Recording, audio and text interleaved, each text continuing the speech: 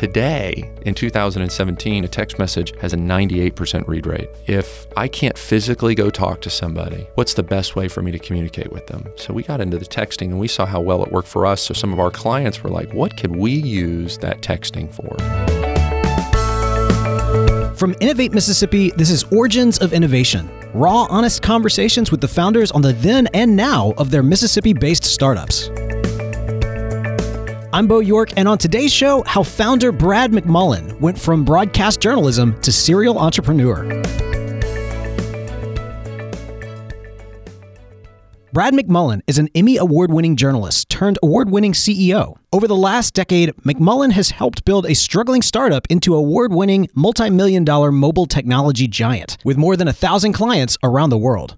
A devout Christian born in Norman, Oklahoma, when you ask Brad how he found himself firmly planted in Jackson, Mississippi... God works in mysterious ways. I actually arrived in Jackson on January 4th, 2002, to be a news anchor for WAPT. All right. And I came here and absolutely fell in love with Mississippi. I mean, it's a beautiful place, but I mean, in all fairness, Oklahoma to Mississippi, at least, like in Oklahoma, it's a pretty flat state, right? That's correct. And I say this, Mississippi, to me, and I might be a little biased, is the most beautiful state in the country. I think it's absolutely amazing, and you can get everything here.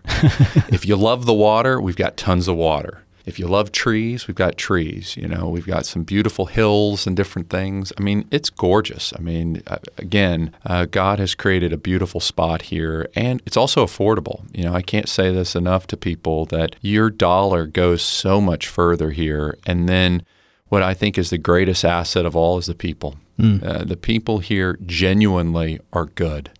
They're good people. They love other people. I think the majority of people that live in this state want to treat people the way they want to be treated. And I think that is the greatest natural resource we have in this state, true Southern hospitality. And so I love it. So I think when a lot of people have left, we've invested our business here. I own a house here. I just bought another house here. We just love it here. We feel really fortunate to be here in Mississippi. Great place. Now, where did you go to school? I went to the University of Oklahoma. Boomer Sooner. So if there are any Ohio State fans listening to this, I'm sorry. But then again, we just lost to Iowa State. So kind of tragedy, and the Bee Gees aren't there to sing it. But a proud Sooner, love the University of Oklahoma. Just really fortunate to have gone to what I think is a fantastic university. More National Merit Scholars than Harvard or Yale or Princeton. But just a great public university. My parents taught me a long time ago that if you want to go to college, you can go anywhere you want, but you have to pay for it yourself. And in-state tuition is much cheaper than anything else. And I didn't go a long way away to college. I went about 5 miles away from my house down the street to the University of Oklahoma. But I just really consider it one of the greatest experiences of my life. That's great. And did you actually go with kind of the goal of getting a degree in journalism, or what was kind of your passion at the time? When I was 18 years old and in high school, my old high school, Norman High, had changed to a block schedule. So very similar to college, because the whole idea was to better prepare kids for college. I see, yeah. So instead of taking 7 classes in a day that were all different, we would instead take 4 classes a day. And then you would rotate those days, so you were taking 8 total classes. So they added more or less an extra class to our schedule. The class I decided to take was media. And in doing that, I got my first job in television at age 18. Oh, wow. Covering women's soccer. And so I did that, and then eventually did high school football with a guy by the name of Dari Noka, who a lot of people know. He's the main SEC network anchor and right, Sports Center guy. So his career did all right. He did really well. And then eventually went to work for Fox Broadcasting doing a radio show. And then my senior year at OU, I went to school Monday, Tuesday, Wednesday. And then Wednesday night I drove to Joplin, Missouri, where I did the weather for the NBC affiliate there, which is really sad for everybody because I didn't know a thing about weather. And I would be standing up in front of a giant screen going, see this blob? This is a bad blob. I don't know why, but they say it's bad, right. So run from this blob. Then I was blessed. Paul Wise, who is no longer with us, he passed away earlier this year, gave me an opportunity to go to Beaumont, Texas, and I came to Beaumont. And then Hearst Television gave me an opportunity to come and work in Jackson, and I worked for 9 years anchoring the news for WAPT, doing the morning show, and then the 5 p.m. newscast. And my last day on the job, I was covering the oil spill disaster and literally got to sit on the front row of the White House press corps asking then President Obama questions. So I was just absolutely blessed in my career and just really fortunate in broadcasting, and I just loved it very much. Sitting here at the microphone, I feel like I'm at home. It's old home week. Just get right back where you belong. So that's the thing. So you were actually in here in Jackson, broadcasting for 9 years. That's right. And during that time, I mean, tell me a little bit about that experience, because I think a lot of us, we see the familiar faces on television, and especially when it comes to local news, that's such a crucial part of no matter where you live, to stay informed and to know what's going on in your own communities. And so there is kind of that inviting you into the living room type of relationship. But what was that like for you? It was a privilege. Every day that I had an opportunity to work in television or in radio, I considered it an absolute privilege. The honor that I had to be able to go and do stories for people, or to interview famous business leaders, famous celebrities, or politicians. I felt, I was bearing a responsibility to really know the only reason why I'm here is because the people watch that station. The only reason why I have this opportunity is people listen to that radio station. And so I felt kind of a burden with doing it, and also just a true privilege. And so I loved it. I absolutely loved my job, and so fortunate to work with so many amazing people. I mean this, that I had a chance to work with a guy named Don Champion, who's a national correspondent for CBS News today, Marcus Moore, who's a national correspondent for ABC News, and work with some of the best producers in the world that work for some of the largest TV stations, work for great managers, and just really, really fortunate to work in that industry. But some of the stories, and I say this, that I wasn't immune to them. So, covering some of the tragedies from, tornadoes to, and I mean this Hurricane Katrina, I'll never forget it. I was blessed to win an Emmy Award for that coverage, but it was gut-wrenching seeing it all unfold, and people just asked, what did you do? And I said, I was just myself on the air. I just tried to have conversations and tried to give people, a better look at what exactly was going on, and not being afraid to ask the tough questions. I think what you see in the media today is that you see some people that allow a little too much of that on the air, like you may know where they stand politically. I was always taught the complete opposite. Everybody's got an opinion, and that's valuable. But when it comes to delivering the news, you need to have everybody guessing on what political party you could be. And that if there is a political race, you shouldn't have a sign in your yard. You shouldn't wear the sticker of somebody, because your job is to gather the information for the voting public, report it factually, not one side or the other, and allow them to make an educated decision. Equip them with the facts and the figures for them to go make the decision. But I'll say this, the large majority of people in the press are still doing it the right way. And I believe that the profession is still very honorable. But just like in almost any profession, whether it's a teacher, whether it's a police officer, whether it's a fireman, whether it's a politician, a lawyer, doctor, there are a few that don't do it right, or may even break the law, and it kind of puts a negative cloud for everybody else. And I think you've seen that, also in the media. And I think we should listen to the public. When the majority of the public doesn't trust Congress, that's one thing. And I think that's a serious issue in itself. But now the majority of the public doesn't trust the media. Do you feel like you kind of made the transition out of media, like around that sweet spot where that trust still existed before kind of the pendulum started swinging? Or was it because you kind of saw things that you maybe wanted out at that point? No, I loved my job, and I feel that, I left at the sweet spot, and I had no idea this was coming. I mean, I really didn't. I mean, I felt so blessed when I went to a restaurant. People would be like, hey, it's the tall, goofy-looking blonde guy from Channel 16. How are you, sir? Right. And when Borat came out, and if those of you who have ever seen the movie Borat, when he's being interviewed on television, that is me in that that clip. That is not a family film, by the way. But, I mean, that transformed my life as well, and just being recognized and being able to go out and do things. The media was so well respected back then. I remember covering the presidential debate when it was Senator John McCain and then soon to be President Obama, but Senator Obama at the time. And the media was treated so well by everybody.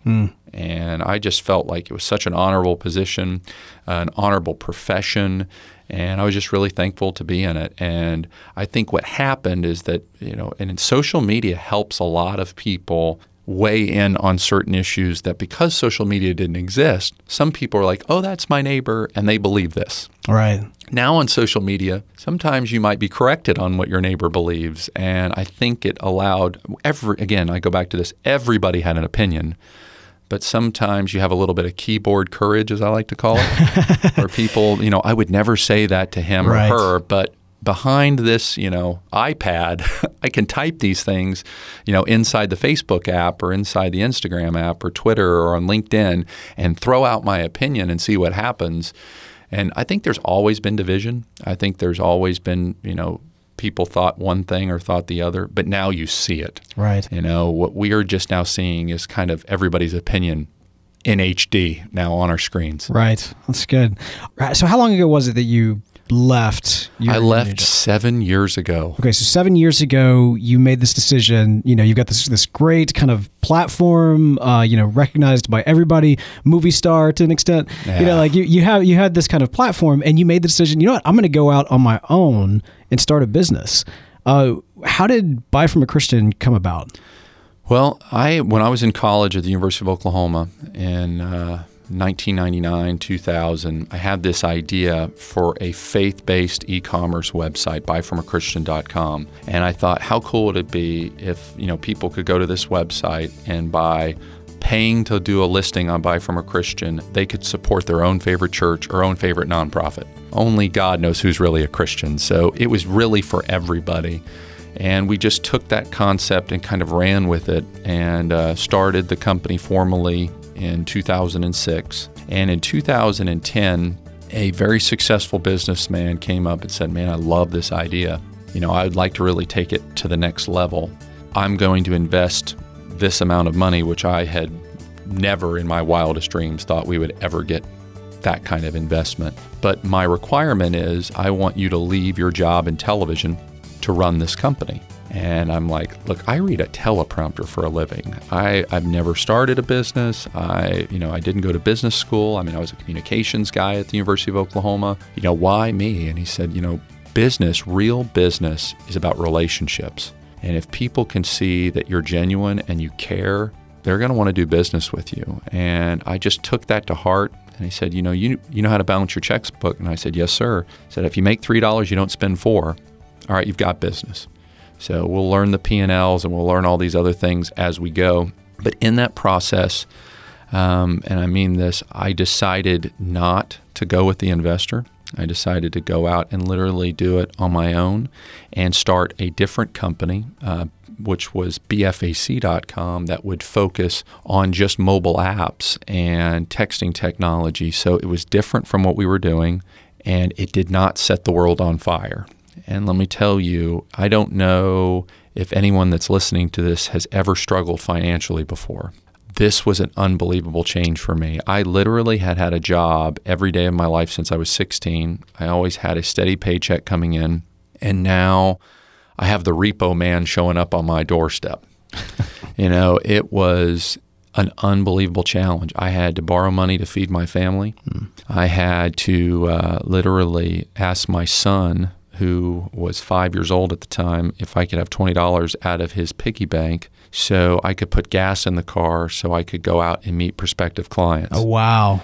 And it was, people see us today and they're like, man, BFAC, the largest mobile app design company in the whole southeastern United States. They have 48 U.S. states, the actual states themselves as their clients, like California, New York, the National Guard, Toyota Motor Company, Dell Computer, Michelin Tires. the Department of Revenue, all of these clients, I mean, literally all over the earth. But it wasn't like that in the beginning. Long before Bobby Bowden was the spokesperson for our company, we had nobody. And we were literally going through, and there were 3 different times in 2011, so the following year, that we came within $100 of closing. And God just always provided. And that's always been, and again, I know there are people that, have faith and other people that don't. Some people are religious, some people don't. The key of my life is that I'm a Christian. That means that I am a broken sinner that is flawed, that is saved by grace. It does not mean I have all my stuff together, but it means that I truly realize where my blessings come from, where my strengths come from, but also why I have the weaknesses I have. If God didn't want me to have those weaknesses, He would have made me differently. And we were in the right place at the right time. I mean, if you rewind back to 2010, not many people were talking about mobile app. Yeah, I'm almost kind of blown away. Why, when you were kind of looking at switching from e-commerce, why did you go specifically to mobile apps? We were looking at a way to try to improve the ability to have better customer service with the clients on buyfromachristian.com. And we saw how people would read a text, but they weren't starting to read an email. Now, nobody reads email. I mean, it's awful, a 4% read rate. But today, in 2017, a text message has a 98% read rate. So we were thinking, if I can't physically go talk to somebody, what's the best way for me to communicate with them? So we got into the texting, and we saw how well it worked for us. So some of our clients were like, what could we use that texting for?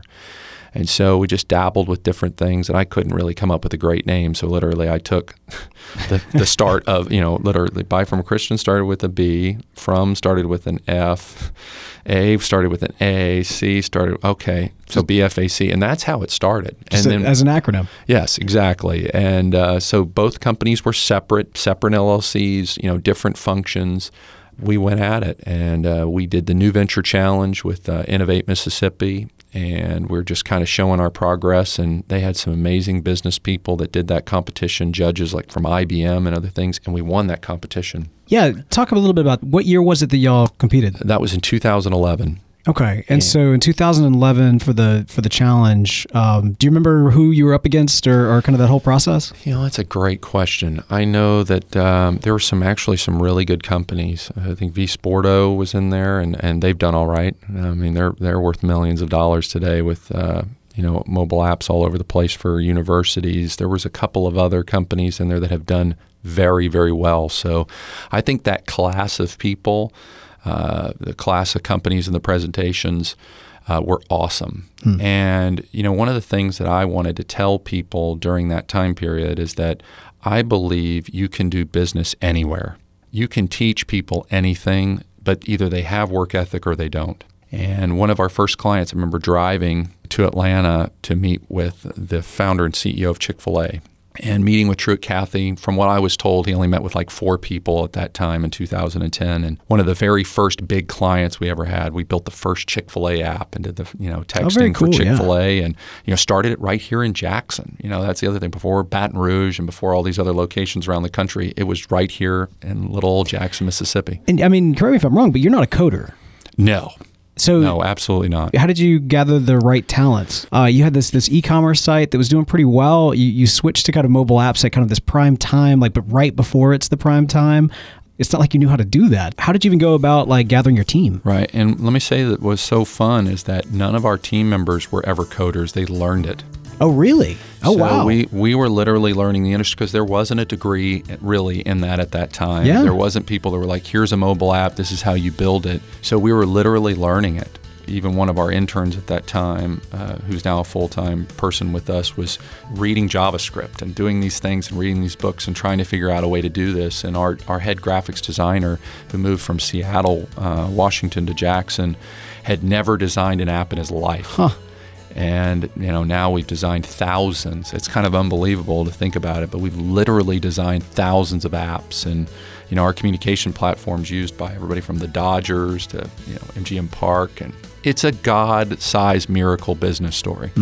Was Chick-fil-A like y'all's first big break? They were. And once you get someone like Chick-fil-A, people are like, wow, they're really tough to get as a client. So we should probably take a closer look at this company. And we also had a sweet spot for pricing. So if somebody wants an app right now, the average app in the United States in 2017 is about $75,000. Apps are not cheap. Okay, so it's big elephant hunting. And where we really got our niche is we said, okay, if we have the tiniest margin in the world and we're about really grabbing clients, and my original goal was we wanted to talk to 1 million people by the end of the year, have 1 million people in our database, which we were able to accomplish, which was an amazing goal. As I said, we've got to work harder than people. We've got to be able to showcase this technology, but we've got to be affordable. And so when other people are charging this a ridiculous amount of money, we create an iPhone app and an iPad app for a client and a Google Android app, and now this progressive web app. It works on every single platform. So whether they got a Kindle Fire or the soon-to-be now extinct Windows Phone, their app is going to work. And then we started really diving into, and I mean this, licensing technology to put in those apps. So we came out and said, all right, we're going to go to market with a $5,000 price tag. And people are like, what? I mean, an app costs $75,000 or $150,000, and you're going to go in and you're going to offer a $5,000 app that can do all of these things. Well, what are they going to do about customer support? Well, we're going to hire individualized customer service reps that are going to manage those accounts. So we targeted tiny small businesses that may have 1 employee or 2 employees or 3 employees and said, hey, if you go with BFAC and you spend $5,000 with us, we're going to have an account manager that's going to show you how to use your technology. And you're going to have their cell phone numbers. You're not calling 1-800 numbers. You're not, going over here. And of course, that cost well over $1 million for us to do that. And we lost half of our board in doing that because they were like, you need to outsource your customer service. I mean, look, everybody's doing that. Get a call center to do that. But I kept feeling if we're the best relationship company, we're going to be a great technology company.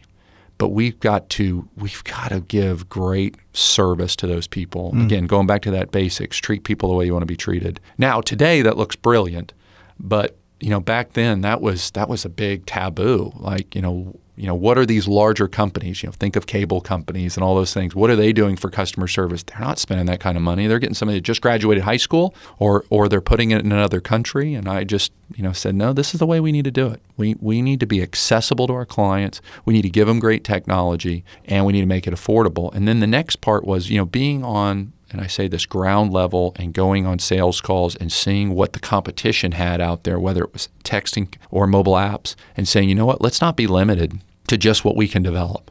So we started licensing pieces of technology, and we work with the Mississippi National Guard. And this is kind of when people are like, where was that moment where things really changed? We helped the Mississippi National Guard go from like 39th in the nation in recruiting to number 3 in the nation in recruiting. Wow. Specifically it was through the texting technology. That's right. So they were using the mobile app. They would go to a high school. They'd be able to showcase the app. Moms and dads could take it with them, get their questions answered. They could share it a lot better. And once that happened, then the National Guard from Minnesota called, and then they became number 1 in the nation in recruiting. And then it was New York's, Tennessee, Florida. I mean, it was just amazing. And then it was the Air National Guard, and then working in those different programs. And then, the dominoes started falling. They said, wow, okay, this company can be trusted. This is a great company. And like the city of Madison jumped on board, and the city of Ridgeland, and then Yazoo City. And you see these cities that say, hey, we want to be able to go above and beyond for our constituents and improve communication. We believe in transparency. We want you to know what's going on. But the best part is it costs them $5,000 a year. So an intern that they could hire would cost them twice that much over the course of a year. They'd spend $5,000 on a part-time employee over 3 months, but they have this technology that can be used by tens of thousands of people for instant communication, for police protection. Talk about Cleveland County, Oklahoma. Now, if they had a shooter at a school and a mom was going to pick up their child, they would have an invisible fence there that's able to send an alert to that mom and dad and let them know that there's a dangerous situation at that school. And the Cleveland County is spending $5,000 a year on that technology.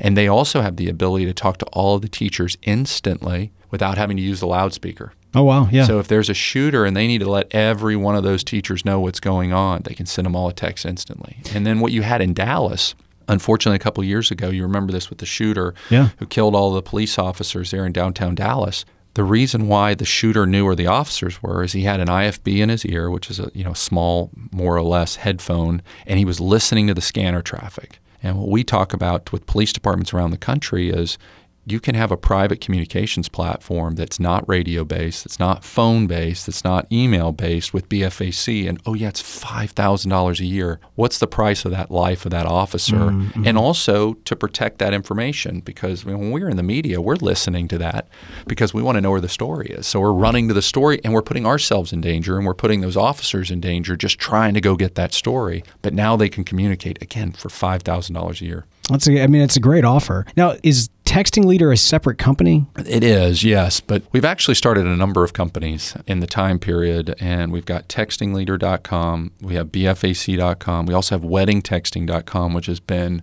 one of the most remarkable stories I've ever seen in my life. We had an employee that went to a wedding. The wedding was a disaster because it was a destination wedding, and people didn't know where to go, and they were trying to get a hold of everybody, and they were trying to use Facebook, more or less to communicate. Well, you know how that works. You may get a 16% reach out of Facebook. So you have a large majority of people that didn't know the wedding had been moved. And you start thinking about all these things that can happen, roads being closed. Okay, I really want these people to know where we registered, and then it gets back to catering. How many people are coming to the wedding? How many people have RSVP'd for the wedding? Now, my parents, they'll grab that invitation and they'll fill out that RSVP and put the stamp on it and send it out. But I'm not that guy. And people that are my age, that are 40 and younger, they're last minute people. But with a text, they can tell them and they can find out where they're registered. And so we came up with this concept, and it's really exploded. And, our goal is to, really try to, disrupt that $52 billion a year industry, which is weddings just in the United States. Yeah, that's a huge one. It's a wedding communications platform for weddingtexting.com, and it costs the bride and groom $400 a year.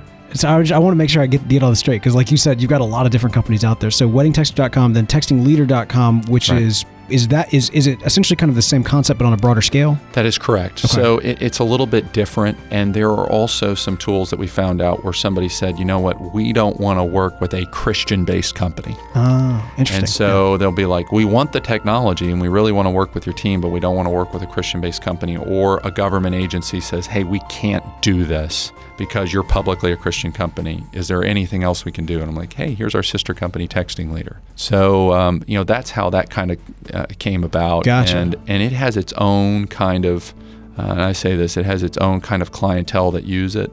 And then the next thing that we recently started is called resumeapps.org. People have seen technology advance everything from their refrigerator to their computers to their television sets to their cell phones to how they listen to music. And we said, what hasn't seen an advance? Resumes.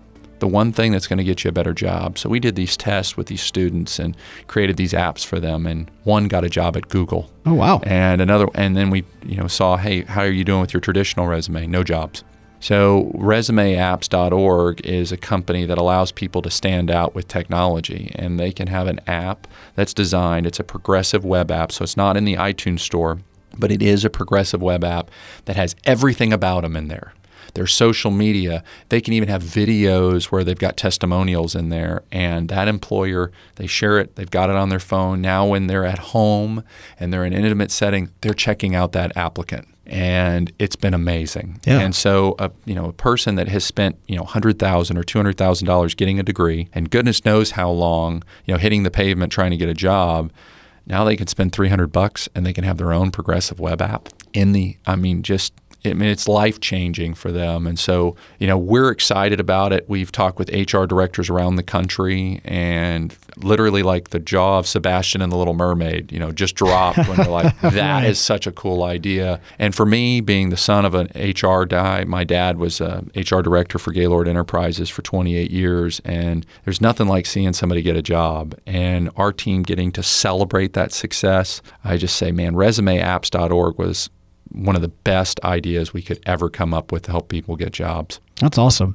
So all of these different companies, are they all, is there a parent company that kind of manages all of that? BFAC.com does. Gotcha. So BFAC LLC officially is the parent company for all these individual LLCs. I love the fact that the California National Guard uses technology from Mississippi. You do not have to be in Silicon Valley. And I enjoy that every day. I'm like, yeah, California has to depend on Mississippi. So does New York. So does Texas. So does Florida. They may have, quote, the hub of all this technology, Austin, Texas, all these other places out there, but they're using Mississippi technology. Don't just dare to dream, dare to live the dream. And I believe that, we have all of the assets here. And Innovate Mississippi, for me, being that non-business guy, being that broadcaster that loved his job very, very much, I was looking for a resource out there where, hey, what do I need to do about this? And, how do I go about this? And if I want to take in investors eventually, how do I do that? And, here's a business plan, but what is a business plan that they're going to like? And that's the key for me. I think, I learned this a long time ago. In business, the key to success is to give your prospective client or your client what they want, not what you want, but what they want. And if you do that, you're going to win. I bear it to the most common thing in the world. If you go to a car dealership and you say, this is the kind of car I'm looking for, and that car salesman tells you, how about this instead of that? Even if that car turns out to be a great car for that person, they're never going to be happy because they didn't get what they wanted. And so we really just try to listen, give the people what they want, and help them be a success. And, that's the key here is, use technology to grow. And we're going to see some things in the next 3 to 5 years that are literally going to cause people to scratch their head. You are going to see driverless cars all around the country, not in 10 years, not in 15 years, in 3 years. I was speaking in Pittsburgh not 5 months ago, and Uber had almost 40 vehicles out there without drivers. Right, yeah. And again, this is not San Francisco, this is Pittsburgh. And so, it's coming. It's coming. And then you start thinking about, okay, what is that going to do to the economy? Right. When you have professional drivers who that's their primary educational background is all based off of driving, trucks and such, all of a sudden they're going to be out of a job. Yeah, they are. Yeah. And, the ripple effect of that. So how is that going to affect the insurance business? We have 3 million people that die every year on roadways. The estimate out there is that we're going to save 2 million lives in 10 years. That's a lot of people. So insurance rates are going to go down. So how are they going to make their money? And how are all these other things going to happen? There's a ripple effect in it. It's a gear shift. Yes. Pun intended. Yeah, you're absolutely correct. And also you're going to have the ability for somebody that may live in Starkville to work in Jackson because they're in the back seat asleep on their way to work because they don't need to be awake, or they're doing work in their car all the way to Jackson. Right. They're like, hey, I want to be in Oxford on game days, or I want to live in Baton Rouge, but I want to work in Jackson. As crazy as that sounds, that's going to be possible in the next 5 years because of driverless cars. There's a lot of stuff that's going on right now with Samsung in development on refrigerators where your fridge is literally going to be able to order your food for you. Like, oh, they're low on milk. I'm going to, send a text to Amazon and they're going to deliver the milk, and you're not even going to know it. You're going to walk to the door and the person's going to be there with your milk on your Prime account, and you're going to go, I didn't know Fresh Market delivered milk. Yeah, Amazon bought Fresh Market. Now they're sending milk to your door because your fridge told us you needed some. Yeah. That is not like, that's far away. No, that is actually being tested. And Amazon... It has been tested for the last decade, too. And then you think about Amazon, for example, Christmas 3 years ago. So rewinding the clock 3 years ago from December 1 to December 24th, they shipped 25 million packages. Then in December 1st to December 24, of 2015, they did 250 million packages. Dang, yeah. And then last Christmas, they did 1 billion in that same time period. That 24-day time period, that convenience of being able to order stuff, get exactly what you want. And now they've got 30 markets where they're doing same-day delivery, not 2-day. Same-day delivery. And in Dallas right now, they're doing 6-hour deliveries. So if you're sitting there and you're like, oh, man, we need this at home tonight. I don't need, boom, boom, boom. It's at my doorstep. So, it's going to change a lot of different things. And then the sad part is you've got a lot of mom and pop retail stores that are going away. Right. Because people are valuing that convenience. Why is Chick-fil-A line longer than, say, other lines? Because people know it's not going to take me 30 minutes to go through that drive-thru. Even though it wraps around the building, they're paying for that convenience. It's not the cheapest chicken sandwich. It may not even be the best to some people, but they know I'm going to pay $4 for this sandwich, and I'm going to be in and out in 5 to 6 minutes. you're going to start to see that locally boutiques and different things are going to have to provide that service because people will pay for it. Mm-hmm. People will pay for that convenience. It's not just being the cheapest. They'll pay for the convenience. They look for quality, but they love convenience. And I think it's going to be interesting to see how those boutiques are. Hey, come try on your clothes. We'll alter it and we'll bring it to your house. Right, yeah. You're going to see that over and over and over again. The most important thing people should realize is the world is mobile. There are 34 million more active cell phones in the United States than there are people alive in the United States. And if you are focused on how business was run 10 years ago, good luck. But if you're focused on how business will run 10 years from now, you can be really successful. I mean this. There's no better time in the world, in the history of this country, to start a business than right now. And you can truly do it anywhere. Thanks for listening to the show. For more origin stories on Mississippi-based innovators, be sure to subscribe to the show at originsofinnovation.com. Our show is produced by Podastery Studios and made possible by Innovate Mississippi. I'm Bo York, and you've been listening to Origins of Innovation.